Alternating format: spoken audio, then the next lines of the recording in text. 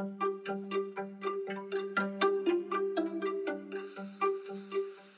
and welcome to A Nature Calls, a podcast all about nature with each episode featuring a topic from the true to the silly to the bizarre. I'm Renee, the manager of Red Oak Nature Center in Batavia, Illinois, and with me is... It's Christy, your environmental education supervisor. And today, on episode 9, we are talking all about aliens. Aliens from near and afar, and aliens that are even in our woods. So we're going to get the bizarre out of the way on this episode. And Renee says out of the way because she has this thing about aliens. And yeah, like I'm not comfortable with aliens. Okay, so like some people are afraid of spiders. Okay. Renee is uncomfortable with aliens. And But let's operationally define aliens when I'm talking about that. We are talking about those little green men from space, perhaps little green persons from space. maybe green creatures from space. They could may be other not colors. Green. They could be other colors. gray, Uncomfortable. clammy They never seem friendly. big, dark eyes. Empty eyes. At least in the pictures, they're scary to me. Well, we kind of have to talk about this, and I know that April Fool's is coming up, but there has been a lot about aliens in the news, and An just uncomfortable amount of aliens in the news. just the last couple of months. I mean, the UFO sightings, the talk of aliens, strange noises, lights have really sort of exploded in the last few months here. And in fact, just 4 days ago, on March 26th, a possible UFO flew over Seattle. So these things are happening regularly. What's going on? I'm just going to say, as uncomfortable as I am and looking into this, I saw that in 2019 we had over 120 UFO sightings in Illinois alone. And that's only the people that either A, believe in aliens or are B, comfortable enough speaking about it. So who knows how many countless others saw something unusual but just didn't report it. That's a good question. That's a good question. Yes. But there's another article that came out that talks about an alien world, which is even bigger than the aliens from space, that might be hiding inside our own Earth. Okay, so inside of our Earth, I know that we have layers, and it gets hotter and hotter as we go further inside. So how can there be an alien world inside of our Earth? Well, okay, in 2016, UCLA researchers proposed that Earth could actually be two planets that were fused together, so that they thought there was this impact between a big, huge exoplanet so long ago that I don't even know how far ago it was, but we're talking millions of years, so hit the Earth, wow, split off a piece of it that became our moon, yeah, and then fused into the core of the planet that we have now, or the mantle, which is above the core. So not strange. So deep. So then there is a theory then that there could be evidence of what? Minerals or other space particles so that tell them that? That's a good point, because like, why would it even matter if there was a piece of another planet inside our planet? But Arizona State University has a professor named Xian Yuan, and he and his colleagues suggest that there are mysterious dense spots in the Earth's interior that are specific pieces of this planet called Theia, and that they are still intact. Oh boy. Theia. Okay. Theia. So they think that Theia's mantle, or propose, may be several percent denser than the Earth's mantle, and that's how they can identify it. So that this Theia is heavier and denser than our mantle, so it's kind of sinking to the bottom of the mantle as we know it in the Earth layer. So could it then be consumed by the core of Earth and just be liquefied and gone? I don't know, but they say it is accumulating into thermochemical piles. Okay. That may cause seismically observed dense areas, which is way beyond me. But basically, the cool thing about this is if it is a planet that hit our planet and potentially broke off the moon, the so what of all this is the fact that they think that this planet, with a piece of the chunk of the moon that went off, could be the same. So this would be the first time science could study what happens to exposure to space, the moon, the rock that is up there, with the rock that is inside the mantle of the Earth. So it would be able to say heat and pressure of the Earth, this is what the rock did. Cold vastness of space in the moon, that's what the rock did. And since they're postulating that this is from the same planet, what are the differences, and testing all those theories. That's crazy. I think the turning point for myself was when all of these higher level officials started coming out. Like, for example, the former Deputy Assistant Secretary of Defense for Intelligence. Imagine that name tag. I mean, that's a big name tag. Keeps going. He basically said that the existence of aliens and UFO is nothing new, and the government needs to do something about it. Okay, so we're talking about people who have access to information that we don't even know, and they're just agreeing with it. Okay, so if we do have a piece of maybe going back to the alien world inside the Earth, I know that my GPS can be unreliable. Is there any chance they are trying to shoot for a piece of this old planet, and they're like, where is it? And we've got it parked inside the mantle of the Earth. That's why they're confused and flying overhead. It's a theory. It's a theory. It's a theory. And theories can be proven right or proven wrong. We're going to leave that up to the scientists who have better experience than us. All right, so we're hearing that government officials may have tails, but here in Illinois, there are things happening as well with these aliens from space. What did you want to share? Oh, well, there have been so many alien encounters in Illinois. Uncomfortable. And what was interesting in doing this research is that you didn't really find any sort of pattern. There's no pattern. It's not like this one area of Illinois and they're just all like seeing it. That's true, except there was one small pattern, and that was in southern Illinois, and it was a black triangle shape in the sky that was reported more than any other unidentified flying object. I don't know if somebody was playing, what's that where you like kick a fake football of paper, and they were just doing such a good job that it was going in the sky in southern Illinois? That's way too big. That's way too big. I tried. That's the only pattern that I saw. Yeah, I mean, these things were turning up just about everywhere. If you Google aliens in Illinois, you're going to find a ton of stuff. But what was the one website that you were using? I saw MUFON. It's MUFON.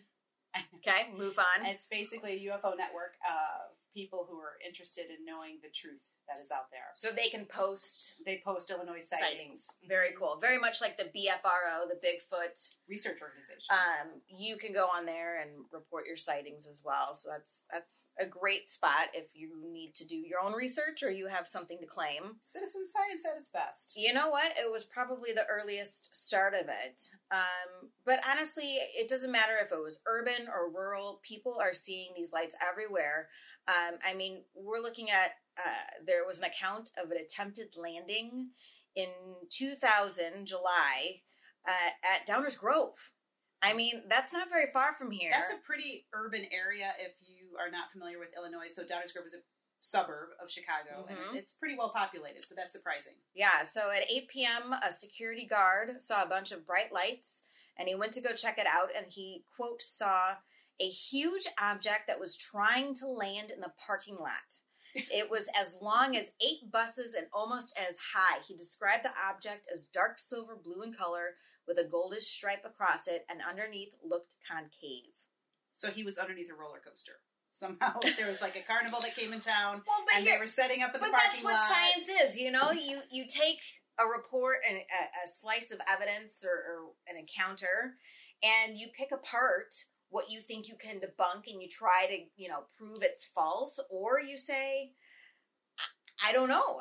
It's possible. I have to say, because I'm uncomfortable with aliens, I'm going with Occam's razor, which is just trying to go with the simplest answer might be the right answer. So I'm going with roller coaster. And that's fair. But you know what? Even at O'Hare, busy airport. Okay, so maybe we're a little skeptical on this Downers Grove thing. Big time skeptical. How about something that happened at O'Hare International Airport? Ooh, O'Hare. So we're talking about a busy airport. We're talking about government. We're talking about radar. There's satellites. There's officials. There's people. There's everything. Goats that are out there trimming the grass. The goats, maybe they saw it. They like the livestock, those aliens. 4:30 p.m., Tuesday, November 7th, 2006. Very precise, very precise. Federal authorities. Okay, so these people have credibility. They've been background checked. All right, they have some standing. Okay. So federal authorities at O'Hare received a report that a group of 12 airport employees, not one, not two, 12 employees. Even dozen. Nice. They all witnessed a metallic, saucer-shaped craft hovering over gate C-17. If you know where that is, think about it. C-17. I don't know. They also received a report that approximately a dozen witnesses were observing a small, round, disc-shaped object, metallic in appearance, which hovered over, which gate? C-17. You guessed it, C-17. So it was visible for approximately 2 minutes. It was seen by nearly 24 people. It grew from a dozen to 24. Okay, a dozen workers and a dozen spectators. That's put a good, them together. A good 50-50. Airline employees, pilots, supervisors. So we're really talking about people here that I wouldn't jump right out and say are liars or would make up a story. No. I'm not saying these people are liars. I am saying that they're under a delusion. Well, so the UFO was seen suddenly accelerating straight up through the overcast skies, and witnesses reported that the object left behind an open hole of clear air in the cloud layer, and then the mysterious hole disappeared within a few seconds. So far, no conclusive photographic evidence has surfaced. But nearly 24 people said that this was real. Okay, I think that the phenomenon may have been real. I'm not sure it's aliens that were real. Like, maybe it was government research. Maybe it was a test pilot. Maybe it was a science project. I just don't But if that was the case, why didn't somebody come forward and be like, listen, it wasn't aliens. It was just me and my home science experiment. Well, this was 2006, right? So there's no Instagram. There's no TikTok. Why would people want to... document something different and unique that they did? So I bet nowadays it'd be a different result. Yep. You're trying. Agree to disagree, but you never know. That's true.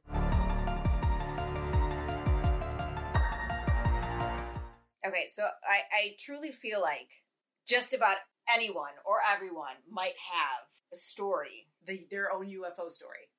I mean, honestly, granted, sometimes your imagination can take you in places you may not expect, but if I'm being candid with our amazing audience here. This is a special Candid Christie moment. I could swear when I was a child. We're not allowed to swear in our house, so I'm not sure what you're allowed to do in yours. Under oath, penalty of being put to jail. Oh boy. When I was a child, we would spend time with cousins out in Iowa, and I remember waking up in the middle of the night. I don't remember how old I was, but I just remember seeing some strange lights out the window. They were little, they got big and bright, and then they just quickly swooped away. And it just didn't feel natural. It felt something different, and I had to tell everybody in the morning. So... I mean, again, I don't know. Who knows? Helicopters, you would hear the noise. I didn't hear noise. Airplanes don't make this U shape. So what was it? Cousins messing with you. No, we were on the second story. There's no way. But everybody has a story. They do have stories. I mean, even me, the skeptic. Here it goes. So she's not really skeptic. I'm a skeptic because if you have a story. I saw something. Okay. I am not labeling it as aliens. Okay, so what'd you see? I was in kindergarten, and we were going to the airport from Disney World to the airport, I guess, in Florida. Yes. Miami, maybe? I don't know where that would be. Orlando, probably more. I was a kid. I didn't know where we were going. Uh-huh. And I remember being in the back seat of the cab, and we saw some strange flight of something. Now, remember, also, they do have the space program in Florida, so who knows? Maybe it was something like that. And I remember looking at it, and I'm like, those are weird. And the cab driver goes, "Kid, you just saw a UFO." And it just threw me, and it was odd. Yes, it was an unidentified flying object. Okay. But of course I was 6, so I had lots of unidentifieds in my life at that point. An adult corroborated your story. The taxi cab driver from a long time ago. So either he was trying to make you feel better and being like, yes, you saw that. We all have a story. Or maybe he wanted to scare the poop out of you and be like... Or it's just a sign of something else we don't know. and there's something else for us to discover. I mean, okay, so if we break down UFO, unidentified flying object, right, it doesn't necessarily mean that it's otherworldly. Absolutely. Okay. It could be, but it could not be. It's one of those, we got to study some more.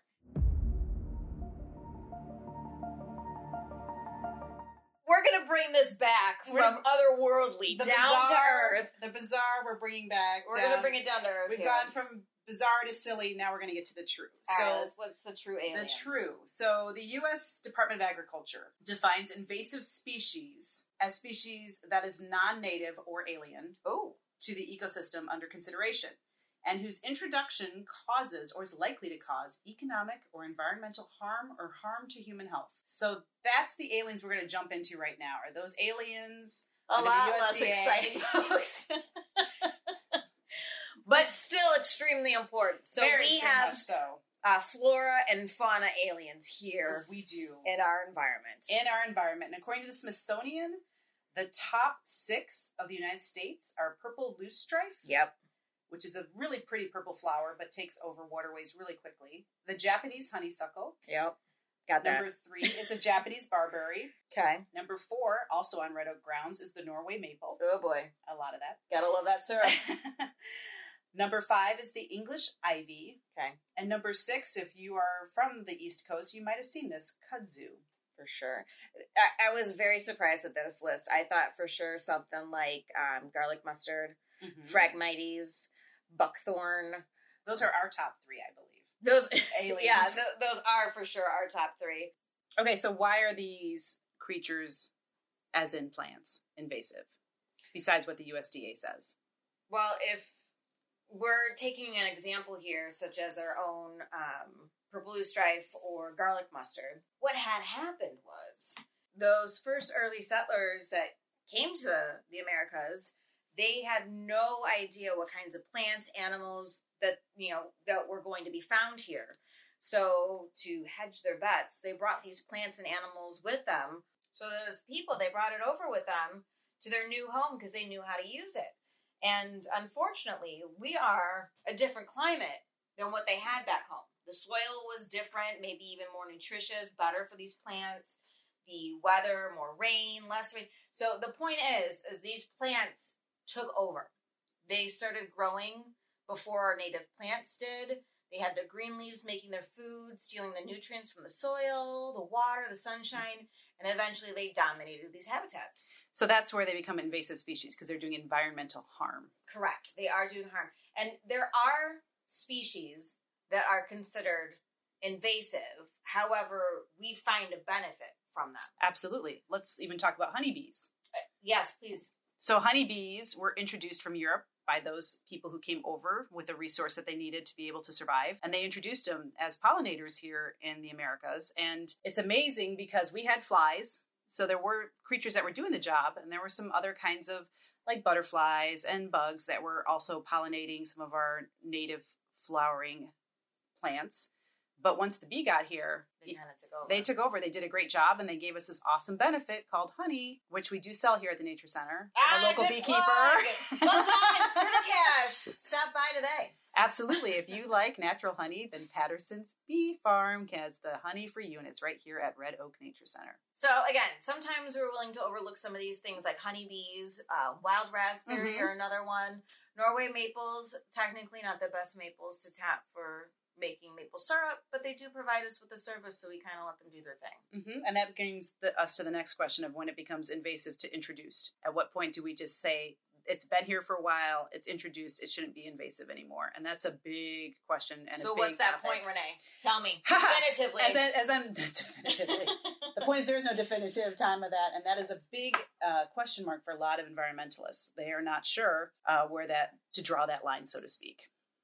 At least not clearly. So it's not all doom and gloom, right, Miss Renee? Yeah, of course not. It's just introduced versus invasive. And, it's great to have a discussion as scientists to figure out what is going to be here, what should be here, what shouldn't be here, and what the future of here even looks like. So is there anything we can do about it? There's a lot we can do about it. First thing is to learn. So listening to podcasts like this and going out into the web and taking classes will help you understand what's here, why it's here, and should it be here. Another thing you can do to learn more is to get involved. And one way you can do that is by helping the environment and clean it up. So whatever's here has the best chance to survive.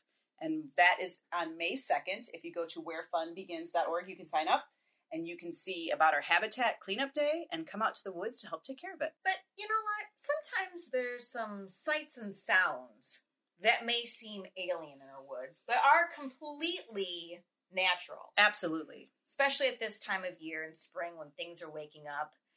You might not be able to sleep and you hear this sound.